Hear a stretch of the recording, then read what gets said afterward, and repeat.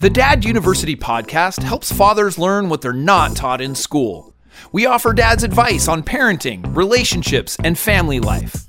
We may not have all the answers, but we're certainly going to have fun trying. And we are back. We are back. I'm Jason Kreidman. I'm Alan Bush. And this is the Dad University podcast, episode 251. All right. How are you tonight, Alan? I'm good. 251. Yeah? Got energy? Yeah. Yeah. For that, thanks to the sponsor. We're going to talk about that. Cool. You know what's funny? I didn't even realize that when I asked that. I was like, wow, that was a great segue. Very organic thing. Yeah. So we are actually, this episode is sponsored, which is great segue, unintentionally. Sponsored by Pure Boost. Yeah. So I might as well talk about Pure Boost since we already mentioned it. I kind of let it out. It's a healthy alternative to energy drinks. And by the way, it's way cheaper too. So I'm drinking these now and I love it. It's doesn't have any sugar. Yeah. As you know, I care about what I put inside me. Sure. Great. And it's got a bunch of vitamins and minerals, good stuff. It tastes awesome. I've gave you some. I'm a skeptic, to be honest with you, and I'm this is completely organic. They're not paying me for anything. I really do enjoy it, and when you gave me this one, especially today, I feel a lot better. Like I have more energy throughout the night. Yep, that's the way it goes. Like you said, it tastes really great. There's no sugar, but it has a natural sweetness to it. Yeah. So they're just little packets. Mix them with water. There's 3 different flavors. So what's cool is the owners of Pure Boost are parents as well. And they're supportive of what we're doing, which is awesome. And so they are offering Dad University listeners 50% off your first order. Okay. Yeah. So you can just go to gopureboost.com/Dad University. So gopureboost.com/Dad University. Right on. And they'll give you 50% off. You just click on it and go for it. So stuff works. It does. I'm not going to lie. I actually do feel better. Well, I'm drinking it right now too. Yeah, it definitely helps these late night recordings. Yeah. Which is interesting. Some people have difficulty going to sleep afterwards. Like I don't have trouble. It's like, I mean, granted, if I took a ton of caffeine, maybe, but it has 100 milligrams of caffeine in it. So, that's a decent amount to feel like a really good pick me up. So I like it. It's clean. It's clean energy. This is better about it than coffee. It's kind of feels like it's you're drinking fruit. Yeah. Basically. And you get some vitamins from it. So it's a clean antioxidant energy boost. That's really it's good stuff. Yeah. Right on. And they're sponsors, so that's like bonus. Right. Thank you. Yep. So, all right, getting back to getting your baby to sleep through the night. Here's the thing. This is one of the primary goals of parents. Yeah. When you have a newborn, or even when after newborn stage, everybody is asking. Hey, did the baby sleep through the night? How's the baby sleeping? Hey, did you make it through the night? I know you're a new parent. Like, it's just this thing that everybody focuses on is sleep. Yeah. It's just crazy. So you get sick of it. I mean, you get sick of everybody asking too. Imagine. And so there's a couple popular sleep training methods, of how to get your baby to sleep. These are popular, just experts and pediatricians like on sleep usually say to wait 3 to 4 months before trying these things. Yeah. So if you have a newborn, just wait it out a little bit, because here's the thing, if you start too early, they say it's like, one, it doesn't work, but they don't want any sort of other impacts. Sure. And I don't know the science behind it, which I'm not going to, that's why I said you listen to the experts. I just want to identify what these different methods are, but you need to talk to your pediatrician. You want to, research yourself and make sure, figure out what works for you. Right. But here's a couple of popular methods. So the first and probably the most famous quote method is the Ferber method. That was like, at least the one that's coined by the name. There's a Dr. Richard Ferber was the guy's name. And so basically you allow the baby to cry for a certain amount of time before you go and comfort them. Yeah. And the time gets longer and longer as you go. So you start out with maybe 5 minutes, it cries, then you go pick them up. And then the next time you wait 7 minutes, and then and the idea is it becomes longer and longer, and the baby doesn't the baby adapts to that and learns to put themselves and soothe themselves and put them to sleep. Right. So I don't know. That didn't work tremendously well for us. I want to say, though, we maybe didn't give it enough time. Sure. But we tried it. And I can remember vividly, well, because I'll talk about the next method, but I remember my son crying for an hour. Yeah. And it's like, well, no, they're supposed to, and so I don't think we did the method as well as we should have, but because we probably did more of what the second method is, which is cry it out. That's the second method. So crying it out, well, do you know why babies cry? Because it works. Sure. What works is that the baby quickly learns that if it cries, you pick it up. And you'll provide it attention. And so the cry it out method, you basically just are allowing the baby to cry themselves to sleep. Sure. And the idea is that, eventually the baby learns that crying doesn't work. Right. Like that's not an option. I'm not going to get picked up. I'm not going to get the attention I want. I'm just going to sleep. And so we tried that, and that didn't work for us either. Right. I mean, it was just this weird combination. And so I remember our son taking an hour, and we're like, okay, they said it was only going to be a 30 minutes, and we were dying. It is, I think that it's tougher on the parents than the baby. Yeah, right. It really is. To hear your baby crying is just, it can hurt, Yeah. You don't want to hear that. Yeah. And we just couldn't take it anymore. It was like, and so he was supposed to fall asleep. He didn't fall asleep. And so, the cry it out method. Now I've also had, I did this as a video on YouTube, and I've had some comments, and I've had some people contact me. And I want to see the data. I've been looking for some more data of the effects of all of these. In other words, allowing your child to cry it out, does that have any sort of effect on them long term, and vice versa? These different methods, do they affect the baby? Because at the time, I don't know that we thought about that other than how is it going to affect their sleep? Right. Wasn't thinking about how it affects them like emotionally or like was serotonin produced at a very young age, like any sort of impact. And so if anybody has any links to studies or information about that, that would be awesome. Just email us podcast@daduniversity.com. Yeah. I'd really appreciate that. And then the third method is the no cry method.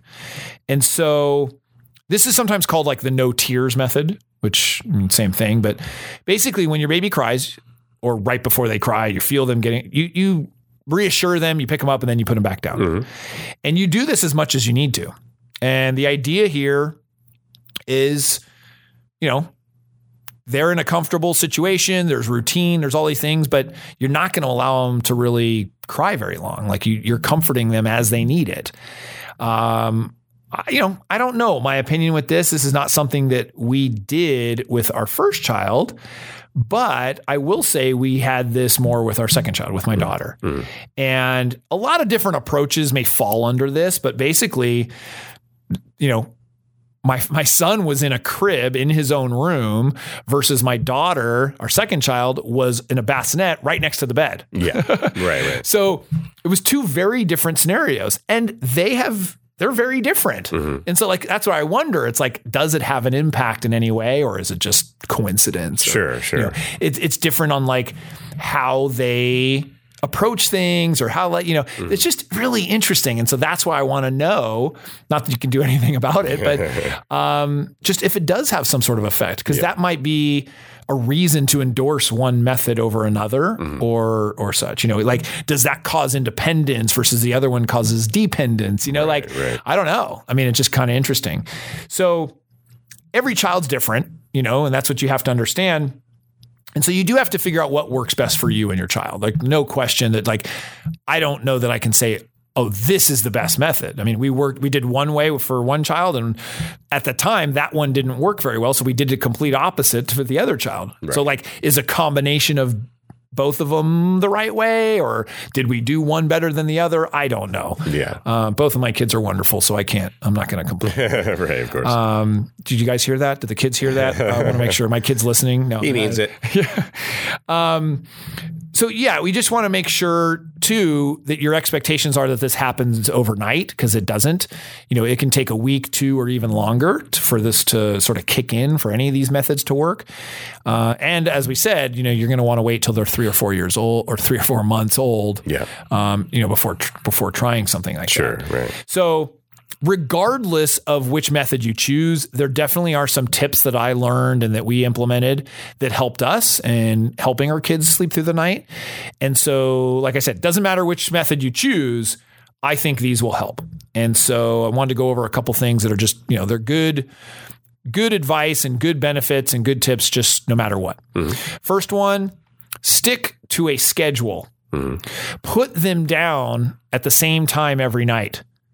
And now this might be hard for some people, which I can understand. I mean, people have different schedules, but you want to try to figure out a way to put the baby on a schedule for sleeping. It is important.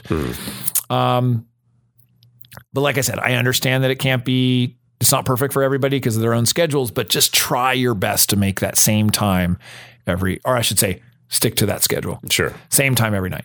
Number 2, put them down earlier. Now, this might be contrary to logic, but putting them down earlier actually helps them sleep longer. At least it did with both of my children. So ideal bedtime is probably earlier than you think. Try 6 to 6:30. I spoke with a sleep expert, actually did some internet work with them. Oh, okay. And that was their suggestion at the time. It was just coincidentally we had our newborn, and I did some internet marketing for somebody who it was perfect timing. And she was an expert. I mean, she'd worked with thousands of kids, and she just said, you got to put them to sleep earlier. And of course our thought was, well, then they're going to get up earlier. They didn't. Okay. And they slept just as long, if not longer later. Yeah. And so they got more sleep that way. And so that was interesting. So, and quite frankly, it then gives mom and dad more time. Yeah. Like, for sure. I see some of these parents who are out, and they're out and they have these babies at like 9, 10 o'clock. I'm like, what are you doing? I mean, I guess maybe they have the mornings then free because the baby sleeps later. Yeah, you're not going to get a lot of quality time together at that point. Or anything done. Yeah, right. It's just, by the time you're going to sleep at the same time as the kid is. Right, yeah. So that's an important one. Put them down earlier. Number 3, establish a bedtime routine. So in addition to the schedule, which is important, establish a routine and stick to it. So you might do bath and then pajamas, and then maybe you read a book, and then you do feeding, and then you go to sleep. Do the same thing in the same order every night. Don't change it up. Like, hey, tonight we're going to do this instead of this first or whatever. Don't change it up. Do the same thing. Kids thrive on routine, so keep it the same. And the routines worked really well for us. And I believe that that's what actually helped them sleep through the night, because they knew this, then sleep. And it became this routine. And like, they knew what was coming. It wasn't like all of a sudden it was a surprise that they were going to be lay down to bed. They knew after the book, they get fed and then they go to sleep, or whatever the order was. Right. And which that was the order. But, so the hardest part is probably the parent sticking to the routine. It's not the kid doing the routine. Yeah. It's the parent sticking to it. So just stick to the routine. Number 4, remove distractions. So people get mobiles and toys and lights and sounds and all kinds of stuff. Anything that's going to distract them, keep it out of the crib. Keep it out of the bed. And blankets, pillows, keep those out too, because that can be dangerous especially for a newborn. Yeah, you want to clear that stuff out. When they're really young, you just don't want anything in there. And so just get rid of it all. Anything that can distract them, you want it out. But people think, oh no, the mobile has the lights and it's dreamy and what? No, get it out. It's distracting. Yeah. Now, people will argue sound machines. I personally, at this point, would have looked back and done it differently. I like the idea of a child learning to sleep under any condition. Sure. So not that it has to be pitch black, sound machine, quiet. Like, then it's like the child will never sleep unless these are like perfect conditions, and that that's a recipe for disaster. That's an interesting point. Like I try to figure out that balance because I like the music thing for the baby, but there's some part of me that also says it should be quiet. Yeah, because what if you go somewhere and you don't have You the don't have the music? music or anything, but then it can't be too quiet because then if the condition is just to be completely silent Right. or deadening silent, Right. it's like, well, then any little noise is going to wake them up, So it's like this I weird know. balance, I know. How do It's you a figure that out? constant. It's a constant battle of like trying to figure out what to do. Yeah. But in general, remove the distractions. Yeah. Number 5, put them down before they fall asleep. If they're drowsy in your arms, then put them down and let them fall asleep where they're going to be asleep and where they're going to be. So, hey, we all love the baby falling asleep in our arms. It's just a wonderful thing. But, the transfer can be hard for some. For others, it's not. Or if they went to sleep in dad's arms, then they wake up in the crib. That's weird too. Yeah. Hey, wait a second. I was over here and then now I'm over there. So this idea of like letting them be really drowsy and then falling asleep where they're going to sleep. This is all easier said than done. Right. Of course. Yeah. But try to place them where they're going to sleep when they are, tired and falling asleep. And it's going to help them get into that pattern of falling asleep in that place. And that's what you want. You want them to be able to sleep through the night and be able to soothe themselves to sleep. So, number 6, feed right before bed, which some could argue this one, it worked for us. And it can be hard because a lot of people, if you feed the baby and then you're setting them down right away, that can be uncomfortable. Yeah. So you're always burping them and stuff.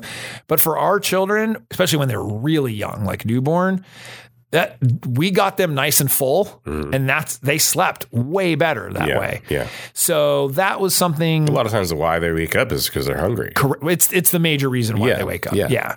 And so adjusting your schedule adjusting the feeding schedule so that it coincides with bedtime can be helpful. And the baby will wake up less often because you're right.